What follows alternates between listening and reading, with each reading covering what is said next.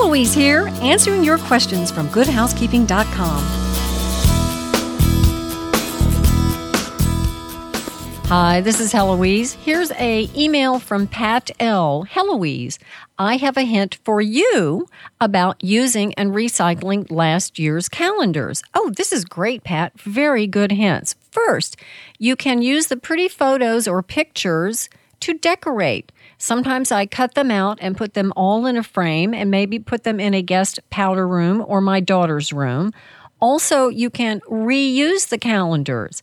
I simply go to the web. There's many websites where you can print out a current calendar, a month at a glance, 2 or 3 at a time, and I put that over last year's calendars. What's really nice about this is I don't have to spend any money for a new one, and by the next year and the next year, I keep taping over them, and I sort of have a little journal of what our family has done through the years. Hey, Pat, I really like that one. It's a green hint, recycling, reusing, and saving money. You're listening to Heloise. From my home to yours. Remember to get more advice from me at GoodHousekeeping.com.